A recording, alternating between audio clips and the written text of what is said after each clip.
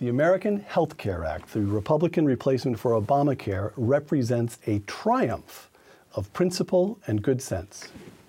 Either that or it's a complete catastrophe. With us today, guests who see it both ways. John Podhoretz and Avik Roy on Uncommon Knowledge now.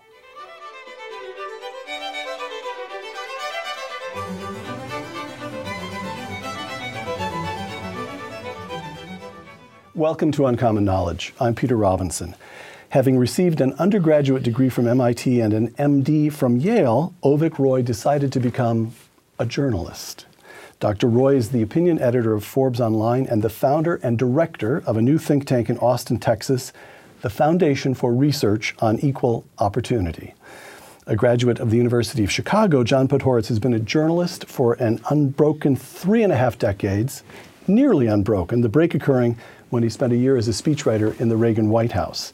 Mr. Podhoretz is now the film reviewer for the Weekly Standard, a co-host of the GLOP podcast, you heard that correctly, the GLOP podcast, and the editor-in-chief of Commentary magazine. Avik and John, welcome. Thank you. Great to be with you. A lifelong dream. Well, happy to make dreams come true, Avik.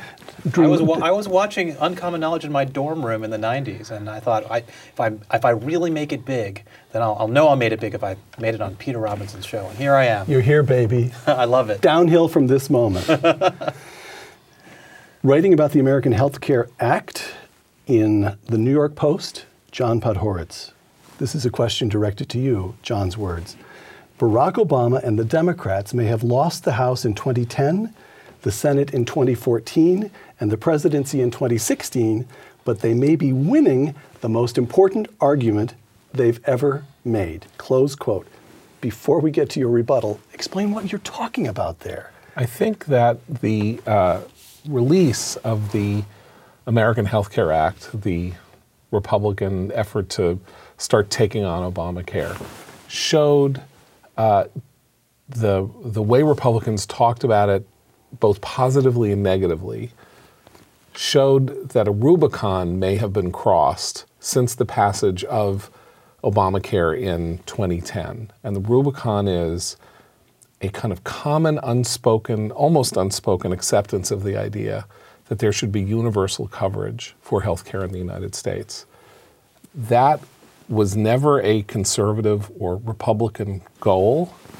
It's not the right goal, but in conceding it, or in seeming to accept it implicitly, not necessarily in the drafting of this law, but in the way congressmen went on TV to talk about the law and to defend it or attack it, that concession means that in the largest picture, Obama might have won the larger argument about where healthcare is going in the United States, which is to say, if Republicans cannot defend the idea that what is important is the freedom of the individual to make choices about how to live his life, as opposed to the notion that we are all in this together and must all participate in healthcare to ballast each other's healthcare outcomes, then we have accepted an essential social democratic principle, and that's a huge concession. Barack Obama argued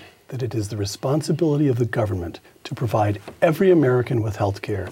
And the American Health Care Act, the Republican proposal to replace Obamacare, ratifies that decision. And everything else is details. Avik? So what John just articulated is the conventional conservative view, that universal coverage is a great defeat for conservatism and a victory for progressivism. I take a different view. Can I just say, that's the first time I've ever heard John called a conventional conservative. But go ahead. I think he would agree that that's a conventional conservative view. I think that conventional view is wrong and represents a failure of imagination of conservatism. I know, Peter, that you keep Friedrich Hayek close to your heart. I do as well, actually quite literally, because here on my iPhone, I've got The Constitution of Liberty and The Road to Serfdom on my Kindle app. And if you read The Constitution of Liberty or The Road to Serfdom, you'll see that Friedrich Hayek actually supported universal coverage. He actually talked about how in wealthy societies, like he was referring to post-war Britain at the time, there is actually a case, an affirmative case to be made that the economic security that comes from basic health insurance for everyone is actually a worthy goal that if it's done in a market-oriented way, it can actually be done with very low costs, but a great deal of economic security and adequate health care leads to a better society. So he supported universal coverage. And in fact, the United States doesn't have a free market health care system, didn't before Obamacare. The thing that we've done, and this has not raised the hackles so much of conservatives, is we heavily subsidize health care for the wealthy through the tax break for employer-based coverage, which is a regressive tax break that helps the upper middle class. You and I, Peter and John, we pay taxes so that Mitt Romney and Warren Buffett and Hillary Clinton can get government-subsidized health care called Medicare. You don't see Rand Paul and Ted Cruz raising a lot of objections to that. Instead, they're raising objections to health insurance for low-income uninsured people. And I wish we in the conservative movement would say, you know what? But hold on, let me just, let me get one point very explicitly here. You're granting John's argument. You're saying, yes, yes, yes, it's over.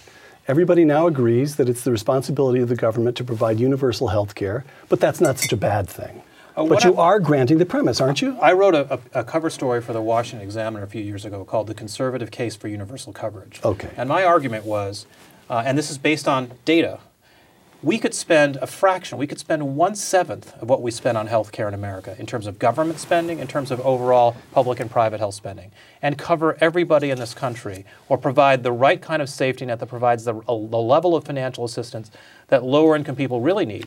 If we just stopped subsidizing health insurance for upper income people, if we just did that, we'd spend a fraction of what we spend. We wouldn't have a budget deficit. We wouldn't have an entitlement crisis. We've done it all wrong. The reason why all these problems exist is because we've spent all of our resources subsidizing health insurance for upper income people. I'm going to ask this question one more time.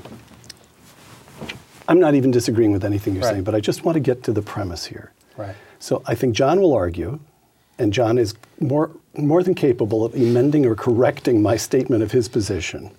But John would argue that Obamacare changed the relationship of the state to the citizen in a fundamental way. And I would totally disagree with that. Never before, let me state it though, never before had the federal government claimed the right to use its coercive powers to force citizens to do something just because they were breathing. And you are saying... I'm not. So I agree that the individual mandate was a constitutional injury, and I totally disagree with the Supreme Court decision by John Roberts. There is no way there is no way, okay, so but there is no way, there is no route to universal health care absent coercion. Is that not correct? No. Well, okay. I would actually argue that Avik is right, and that sure. I'm trying to stick up for you, and you're taking me out at the knees. But there is a way. There is a way. All right. And the way is single-payer health insurance, government-provided health insurance, and the creation of a government system of health care in which, largely speaking, the medical profession works for the government and supplies its services Canadian to the system, individual. National Health Service in Britain, it pretty exists. Much. And by the way, it's constitutionally sound. It's something that would be passed by legislation. It's not. There's no constitutional issue with single-payer. It's just that it's inimical, as I understand it. It's inimical. It's the nationalization of the healthcare system. It's inimical to the American political experiment. But I think that this is where we're going inevitably. In part, let me just follow up on this in this sense, which is Avik is absolutely right that the original sin of our healthcare system was the decision to create the employer tax break in 1946. Just as you could say that the original sin of our real estate market was the decision to make mortgage deduction. Was to make the deductibility of home mortgages, which again is a regressive break that helps the richer you are and the larger a mortgage you get, the better a break you get from the government. The problem we have is that this is where we are. Right. If we could go back in time and and start from zero and redesign from the ground up, we know all these things about the moral hazards of these. Using the tax system in this terrible way, but we can't. So we have to build from where we are. And that's part of the problem with the American Health Care Act, obviously, is that Paul Ryan and the president and Tom Price, the Health and Human Services Secretary, looked at this and said, what can we do that is practicable in 2017? What adjustments can we make that can get through the Senate with 51 votes instead of 60? What can we do here and there? Right. Because that's the reality that they face. But I think in overarching terms, if we are looking at this and saying, what must be satisfied is that Americans get health care, we get to Avik's point, and the only way we get there eventually is not through the ways that he would want it, it's through single payer. Okay, I would like to respond by asking you, John, a hypothetical question. And it's a very hypothetical question. Yeah. Let's say in 2010, hypothetically, we'd passed a law that reduced federal spending by $10 trillion over 3 decades, reduced taxes by $2 trillion over 3 decades, had no individual mandate, but ended up resulting in 20 million more people having health insurance because health insurance premiums went down by 25%. This is admittedly a hypothetical scenario. But if that combination of reforms, less spending, less taxes, fewer regulations, led to more people having health insurance, would that have been a defeat for conservatism? No, but you're missing. So I'm glad you said that, because this is the problem with the failure of imagination of conservatism, is that we've conflated a policy outcome, more people having health insurance, with the process by which we achieve that outcome. And the point I'm trying to make is that we conservatives, we have always known that less government leads to more abundance, more wealth, more prosperity. We would never say we need more government so that every American can have a smartphone.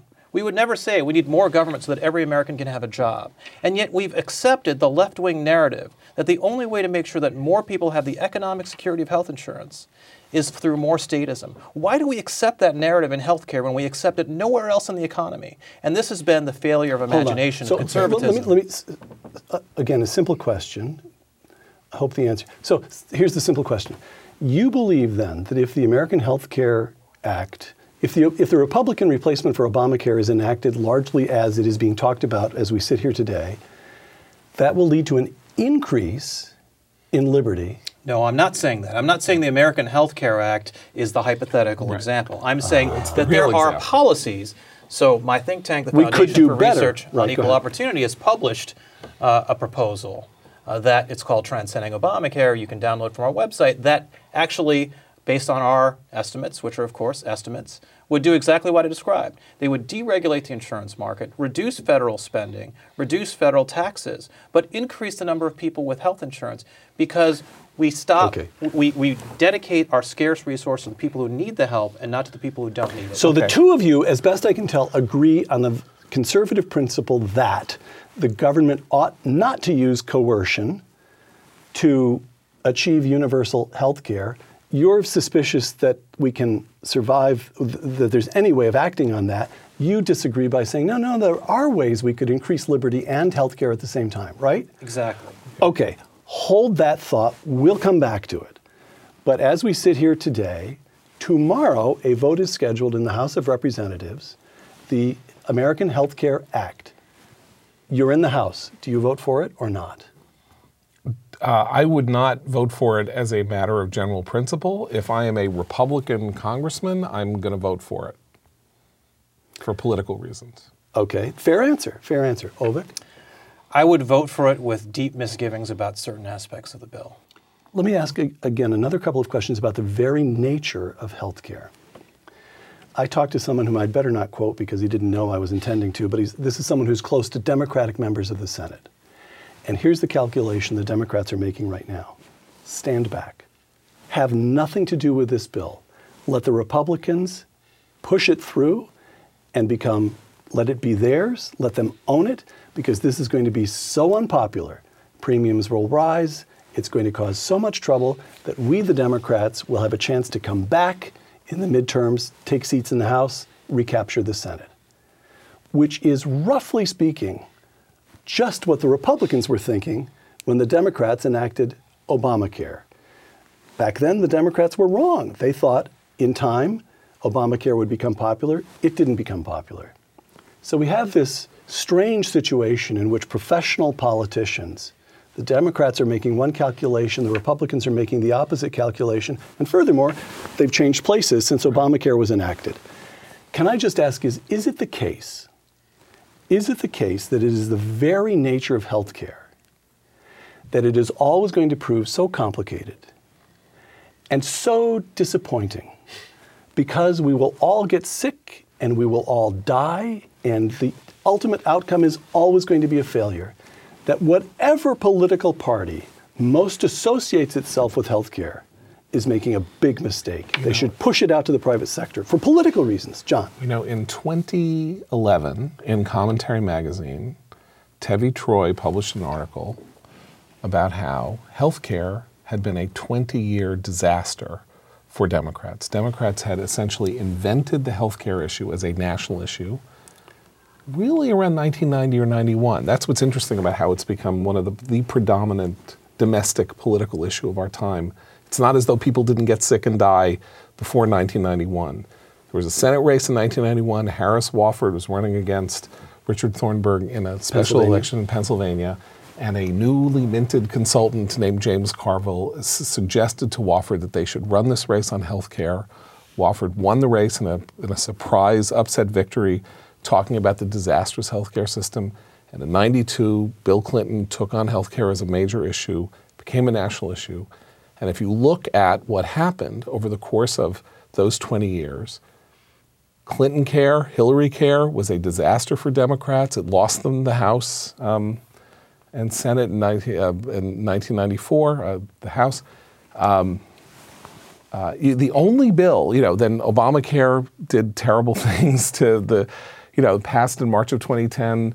And that's when I said that you quoted at the beginning. They lost the House in 2010. Right. They lost the Senate in 2014. They lost the presidency in 2016.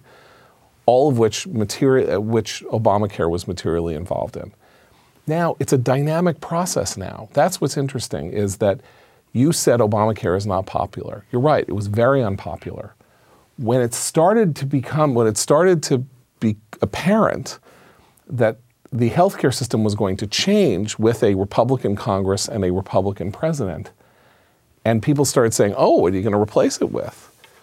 And voters started getting nervous. Its numbers have climbed. Now, it's not wildly popular, but it is not the toxic stew that it was at the beginning. And so I think there is great merit in the idea that if you touch it, although you're in trouble. Although, in 2003, the heated objection of conservative Republicans who were very upset about it, the White House and the Republican leadership in Congress muscled through Medicare Part D, the prescription drug benefit for the elderly, which has proved to be a wildly popular piece of legislation that kind of fits Avik's model, which is to say that its basis is universal coverage. That is to say, if you are 65 or older, you get Medicare Part D if you want it. And you are, and nonetheless, and it does what it was supposed to do. It hasn't led to wild increases in drug prices. It's actually helped to moderate the market and all that. So in theory, but the thing about the Medicare drug benefit is that it was ab initio. It came out, it was its own thing. It was a new thing. Mm-hmm. And so it was designed based on knowledge of a lot of the previous mistakes that had been made to make sure that it wasn't a monstrous jalopy constructed out of horrible things. The problem with where we are now is anything you do to the healthcare system, in theory, it would be fantastic to literally expunge where we are and start, from zero. But it cannot Which is the spirit. That's what people felt, I think. You could argue that's what people felt Trump meant when he said repeal and replace. It may be what Trump thought he meant. And now it turns out, wait a minute, you can't touch this, you can't do that because of the reconciliation process, you can't do that. Well, Avik argued they could still do better than they're doing. So back to you, Avik. Is it the case that whoever becomes associated with healthcare, you've already argued, in effect, that people could do a good job with healthcare, that it could be a political winner? Is the Republican Party, supposing this bill actually gets enacted, is the Republican Party going to regret it in 2018? If this bill is, they will. And going back to the question you just asked, I think there's certain things worth losing elections for. Real entitlement reform, real reform of the system that may be unpopular in certain quarters, but over the long term results in a better system that's more affordable for the country, for the taxpayer, for the individual struggling with his health insurance bills. That would be worth it. That's worth losing elections for. Is this bill worth losing elections for? Rearranging the deck chairs on the Titanic is not. It's a complicated issue because you have the issue of the bill and then you have the politics of the bill. So put aside and be cynical and put aside the qualities, both positive and negative, about the bill. For whatever reason, and for whatever reason it happened, Donald Trump and Paul Ryan decided that this was going to be the first thing that they were going to do, right? So Trump said, I want to repeal and replace on the first day. Ryan said, okay, we're going to go for this first. They designed this bill. They're in the House of Representatives, and yet they design a bill that's designed to pass muster in the Senate, which was, I think, I don't know about that. But you know what I mean. It was designed to be a bill that, in theory, could go right to the Senate and would have these features that made it possible for it to be passed with 51 votes and not 60, right? So they decided to go first. Once they decided to go first, and Trump said, "This is my bill," then you have to pass his it. Presidency hinges on the passage of this bill. I don't think it's too much to say that, even though it's so early. Yes and no. When has a president that we can think of lost his first major ask? You know when? Jimmy Never. Carter. Well, Jimmy Carter. Well, Jimmy Carter. I'm trying to think of what Maybe his a first... second. That's hard. His first It major took him a ask. couple of years to turn against him. Right. I'm just saying, like, Right. there's Trump. He says, I'm coming to Washington to change things. I'm a winner. They're all losers. I know how to do things. I know how to make deals. He comes in. He's got a Republican House and a Republican Senate, and he cannot get his first piece of legislation through. Two quotations. His throat is cut. All right, boys, this leads us to the state of the Republican Party. Avik Roy, in an interview with Fox this past summer, quote, "The Republican coalition has inherited the people who opposed the Civil Rights Act of 1964, the Southern Democrats, who are now Republicans. Conservatives and Republicans have not come to terms with that," close quote. Now, Avik, history. Whereas in 1964, only about 70% of Democrats in the House and Senate supported the 64 Act, 80%, a little over 80% of Republicans supported the act. So how is it the case that the Republican Party gets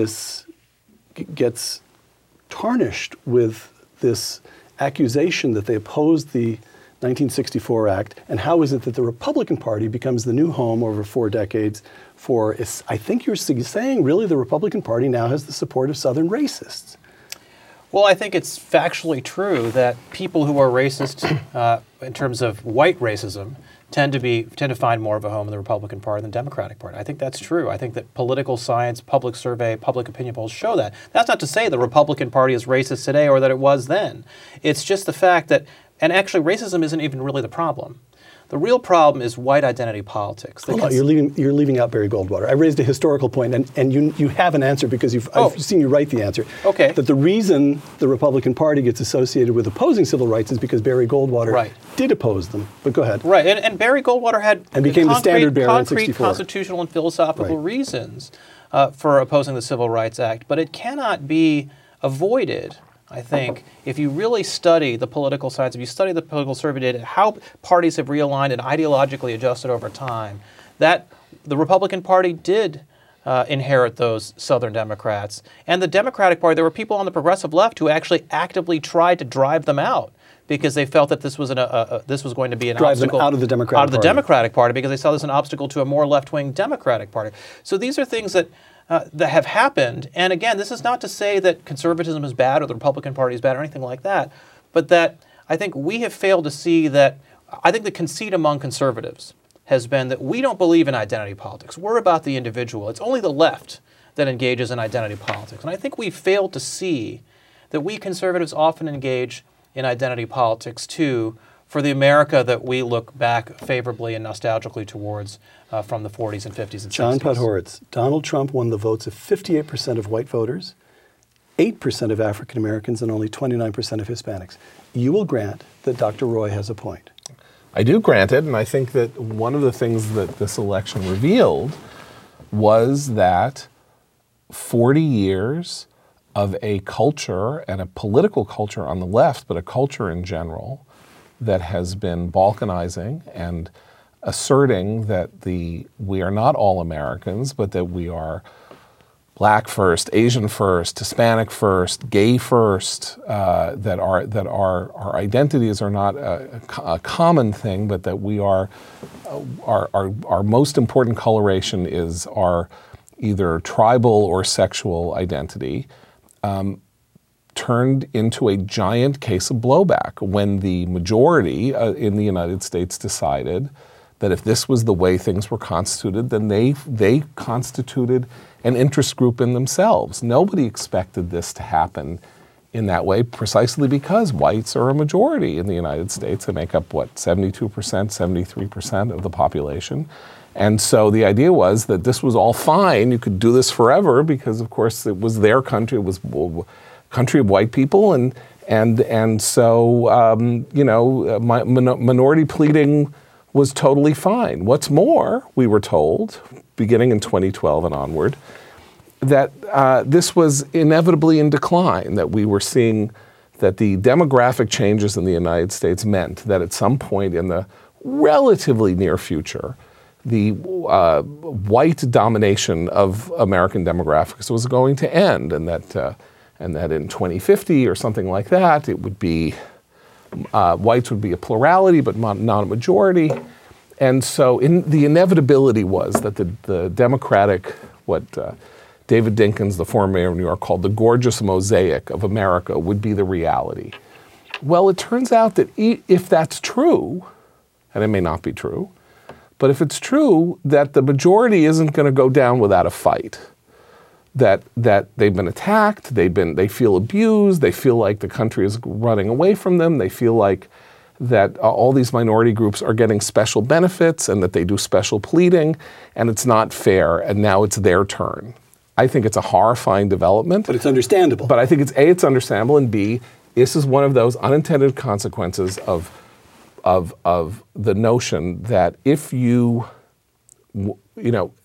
play the victim, that the strength of any minority group's position is enhanced by playing the victim and going and demanding restitution in some fashion or other.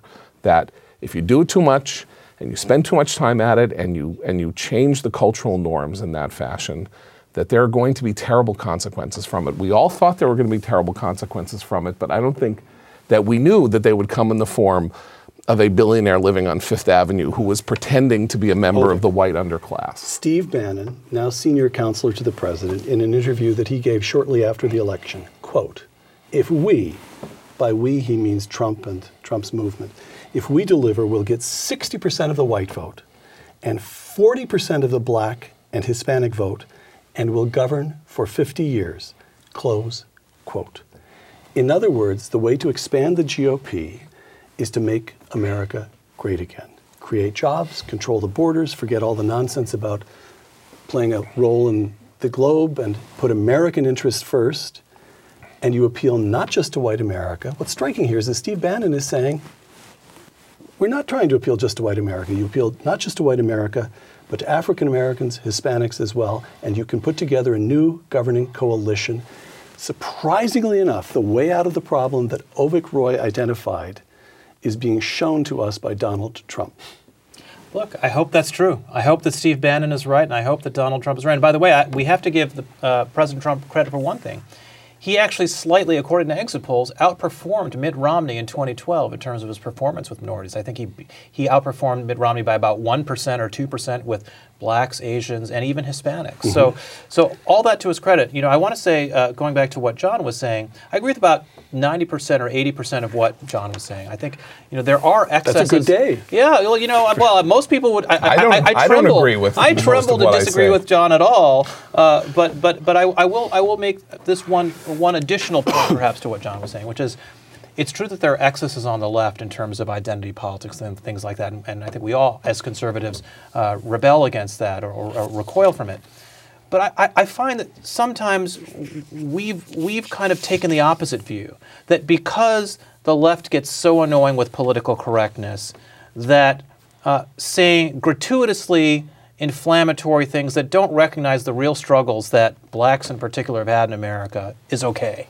That we should diminish and ignore the history and the struggle, the real struggle that particularly Southern blacks experience in this country, not just during the era of slavery, but during the 20th century as well. And I really wish that if we as conservatives, while we reject the left-wing approach to identity politics, if we invested as much time rejecting that and being annoyed by it and being put upon by it, to study actually what happened to blacks in places like Texas and Alabama and Mississippi, let alone in New York and Michigan, we'd have perhaps a more balanced perspective on why a lot of people in minority communities align with the Democratic Party the way they do. Because I feel like the Republican Party and the conservative movement have not sufficiently and frequently enough recognized the dignity and the challenge that it's been to be black in America in a way that we really ought to. I really believe that. I don't feel that. John, look, you and I are in an interesting position here because you're a member of a minority and so am I. I'm Jewish. You're of Indian descent, so which means I'm just going to sit here and watch the two of you. I left you out of this because So the point is that not much of it may not feel to people as though someone who looks like me and therefore a cop isn't going to pull me over, let's say, or something like that, is that much of a minority. But I'm part of my group is 2% of the population of the United States, and I feel as though it may well be that Republicans, particularly over the last maybe 10 or 15 years, have gotten fed up with the idea that they're being called racist and that they're racists, and that having spent, they feel like they've spent 30, 40 years, supporting or promulgating or advocating for policies that would be of great help to the poor and to minorities, and those policies have been rejected by the poor and minorities and by their representatives, even though they would lead to they would help people emerge from their immiseration. But I think that something's happened over the last 10 years. But I think that our experience of Jews in the United States, certainly, and Jews of course are not Republicans by any means or conservatives by any means, is an example that when it comes to minorities in this country, as opposed to every other country on earth, minorities are paid enormous respect. Public policy centers to an extraordinary degree on helping people who are less fortunate achieve a better aim. I don't think it works. Mostly it doesn't work at all, and sometimes it has a terrible consequence. But the notion that both the conservative movement and the United States in general doesn't care enough about minorities to help is completely, that notion is completely undone by the history of the last 50 years. So I'll the way the education system in a couple works. of ways. Again, and I tremble to do it, but I think there's a distinction between immigrants to the United States, who I agree have had a lot of success, and that's one of the great things we should celebrate about America, and the experience of people who are brought here in chains, who I think have had a very different experience. I think the conservative movement has not done enough to confront that history and in ways that would allow us to, again, recognize the dignity of the experience that they've had. And that's not to say that we're talking about African Americans, but that does not explain the rise in the minority consciousness of Latinos and Hispanics who were not brought here in chains, and who don't have that experience, and yet also have interest groups and demand affirmative action, demand special rights in education. And I'm agreeing with you there. Yes, but I do think the black experience is a special case. Yeah, I want to make one point because I do actually, after all, have a seat at the table. I want to make one point and then move on to another question. The specific figures have escaped me now, which is unfortunate because I like to be as specific as possible. But during the Reagan economic expansion, there was a period of about 5 years when the ethnic group, which was most benefited, which was moving up the most quickly economically, was African Americans. The policies of this conservative disproportionately benefited African Americans. All right. Final item here. Americans have, you pointed this out, I saw this in a tweet of yours, Americans have sorted themselves out geographically to a remarkable extent. Liberals on the coasts, conservatives in Texas and in the center. And according to an article in 538 to which John brought my attention the other day, quote, more than 61% of voters cast ballots in counties that gave either Clinton or Trump at least 60% of the majority party vote. That's up from 39% of such voters in 1992, an accelerating trend that confirms that America's political fabric geographically is tearing apart. Close quote. Republicans and Democrats now hold different values, read different newspapers, and live in different places. John has used the word balkanization. 538 talks about the political fabric ripping apart. This is something new in the post-war experience, for this nation? Does it compromise the American experiment? How can you govern when half the country loathes Barack Obama and now half the country loathes Donald Trump and really feels it viscerally? Well, especially when you have a federal government that's trying to impose a one-size-fits-all solution that's central, then that's what creates even more polarization, because people feel their fates are not determined locally, they're determined by a central government. So that's a big problem. But one thing I want to point out about that those statistics that you just cited, I mean, we're sitting here taping this show on the campus of Stanford University. Within 20 miles of where we're sitting is the most dynamic entrepreneurial place in the world, where the freest economy is generating enormous innovation. But yet, within 20-mile radius, if you polled what percentage of the people voting here were Republican, it'd probably be 5-10%, right? So whatever the number is, I think that we oversimplify when we describe conservative and liberal and assign those to these voting categories of the people who are voting Democratic and Republican. In fact, there are new schisms in both the Republican Party and the Democratic Party. In the Democratic Party, it's between the progressive left and the managerial elite, represented by places like Silicon Valley. And on the right, it's... Say that again. Repeat that. That's interesting. The progressive left and the managerial elite. Okay. So people like... Bernie versus Hillary. Yeah, Bernie versus Hillary, exactly. Got it. And on the right, between what we might call the K Street, Wall Street, Acela corridor conservatives and a more populist right that isn't actually that oriented towards free markets. They're against free trade, they're against entitlement reform, they're for protection of themselves and using the power of the state to do that in ways that conventional conservatives have not been. So while we've seen this partisan sorting that you've described, I'm not as convinced that we've seen an ideological sorting. I think we have perhaps not looked under the surface of who the Republican coalition and who the Democratic coalition are, and I think there are fissures in both. I think we haven't seen, I think you're right, that the ideological sorting is much more complicated, that the Bernie Sanders voter has more in common with the hard Trump voter when it comes to, say, ideas about trade and banking and the like than we imagine, and that fissure within those parties may create new alliances over the course of the next 25 years if they're not evanescent. We do have a cultural sorting. Culture in the broadest sense. What you're describing is not necessarily Republicans and Democrats or liberals and conservatives. You're describing, I think you might say, secular versus religious, or what people used to call the new class versus sort of like the old line Americans or something like that.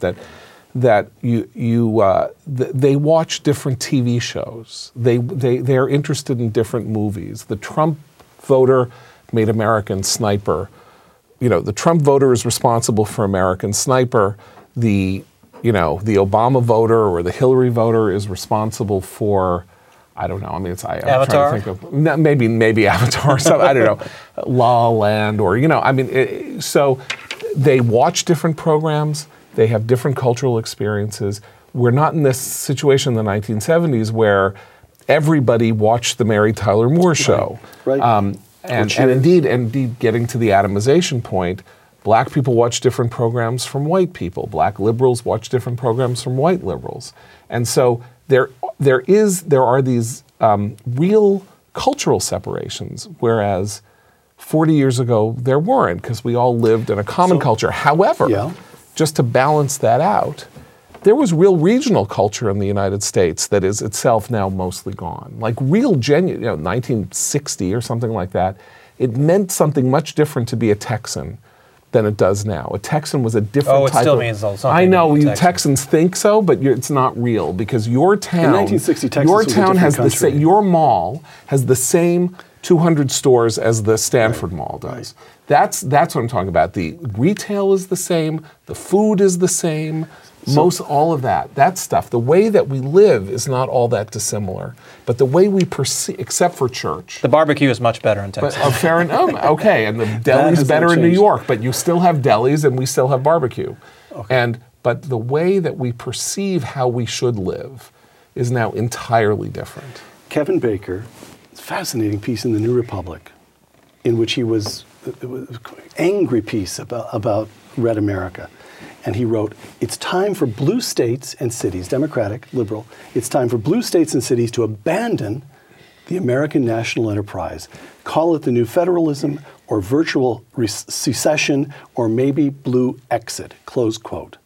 Now, Republicans have argued for states' rights and federalism for decades, and it is one of the miracles of our national history that on election day, Democrats woke up opposed to states' rights and in favor of ever greater concentrations of power in Washington and went to bed that night with a new respect for states' rights. Oh, yeah. So not just states' rights, judicial activism. So the question I have here is whether all of this balkanization, which I have to say... And the perfection of the Constitution. That's the other thing. Yes, exactly. Suddenly they are, James Fallows has stopped writing they're all Neil Gorsuch. And now Russia is the #1 geopolitical threat in the world. So is this actually in some way good news? Republicans don't want that much federal government. Now Democrats are having second thoughts about the federal government. Can we get some reinvigoration of regional power, of states' rights, of federal? You don't buy it. Because because the whole point of this. I'm trying to give you a cheerful note here. No, because John. the whole point of this is the delegitimation of Donald Trump. Now, I'm no Trump fan, and I have great problems with him. But, you win an election fair and square, and you get to be president, and that's how it works. And I didn't like Obama, and Obama got to be president, and I wasn't one of the people standing around saying that he wasn't legitimate or he wasn't an American or anything like that. And I didn't like when my side does it, and I don't like when their side does it. And that's all part of this atomization, that they cannot accept a result that they do not like. I mean, if somebody said, "I do not accept the results of the Super Bowl," everybody would laugh at them.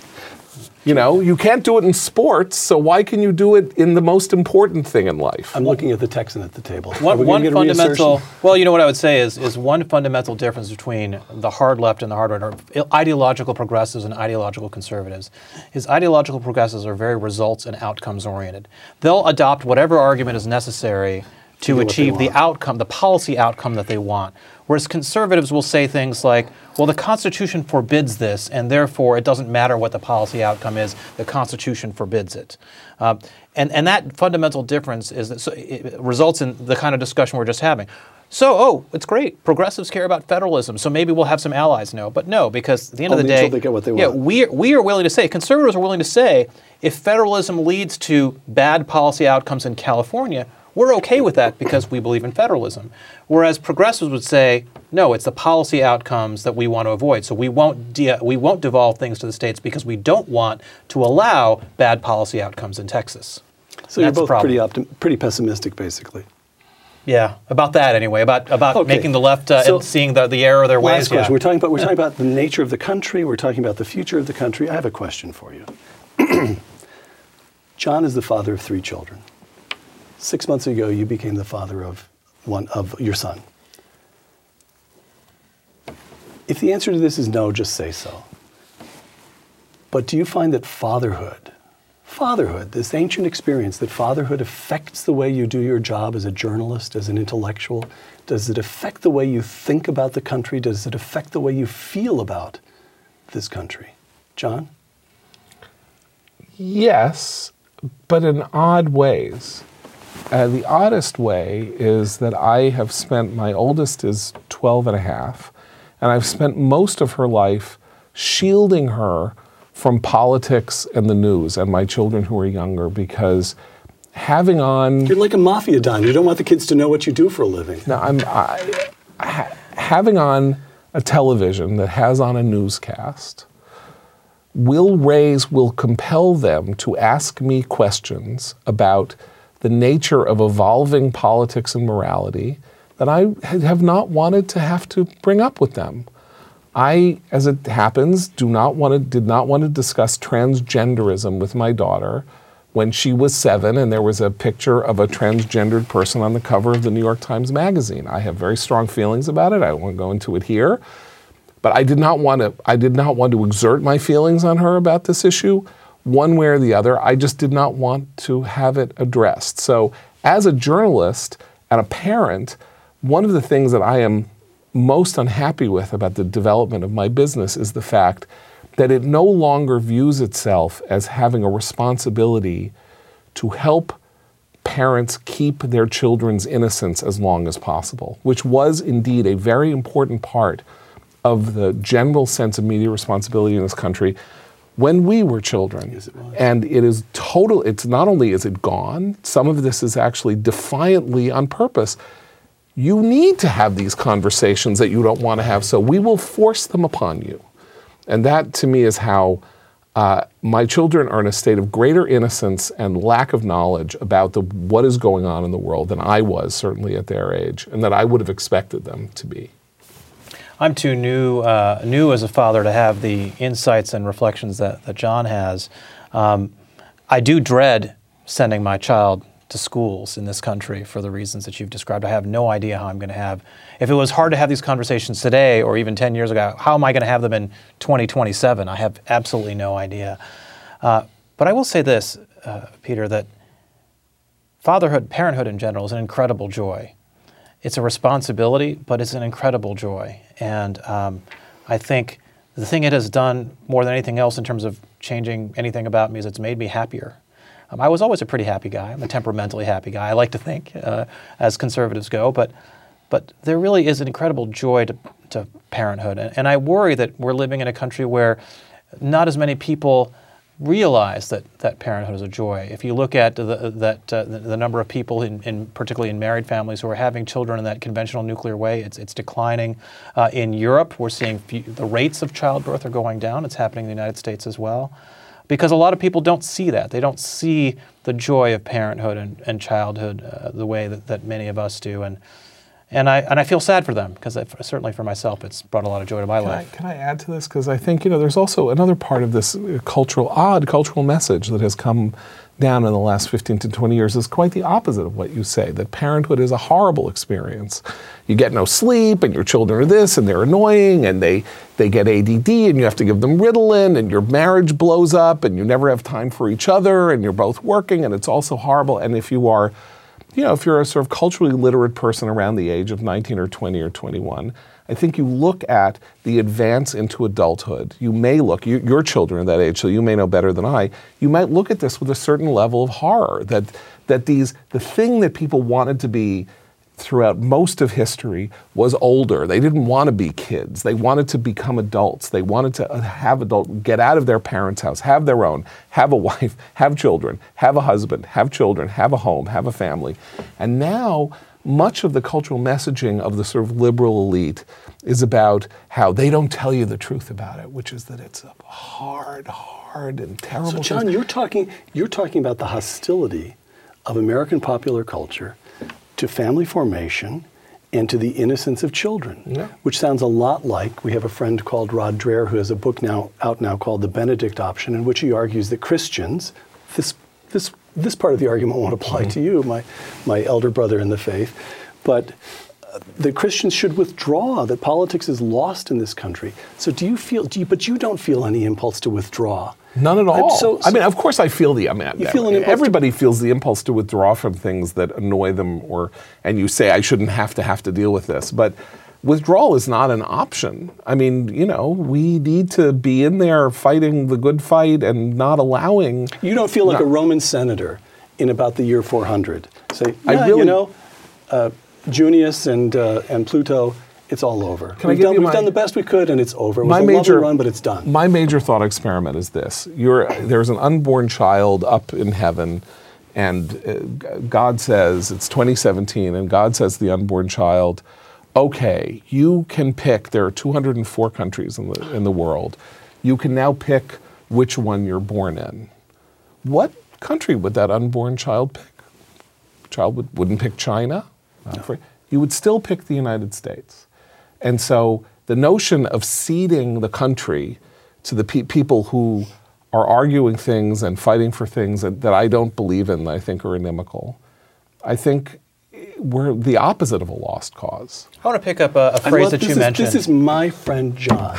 You say to John, do you feel defeatist? And John says in very sophisticated ways, what he's really saying is, hell no, I feel like fighting even harder. Yeah. That's John. Avik? You used a phrase that I think is very important, popular culture. It's popular for a reason. I think sometimes we don't confront that. There is no law preventing me from reading Plato's Republic as a bedtime story to my 6-month-old. There's no law preventing me from playing Bach over my stereo system rather than Beyonce. People can and have the choices in terms of what culture they raise their children with. Yes, schooling and other influences are there, but we still have a lot of agency in how we raise our children. And I think too often we surrender that agency and say, well, Hollywood is this, and CBS said that, instead of saying, you know what, I'm going to expose my children to the things I want them to encounter in this world. John Podhoretz, editor of Commentary. Avik Roy of the Foundation for Research on Equal Opportunity. Thank you. Thanks very much. For Uncommon Knowledge and the Hoover Institution, I'm Peter Robinson.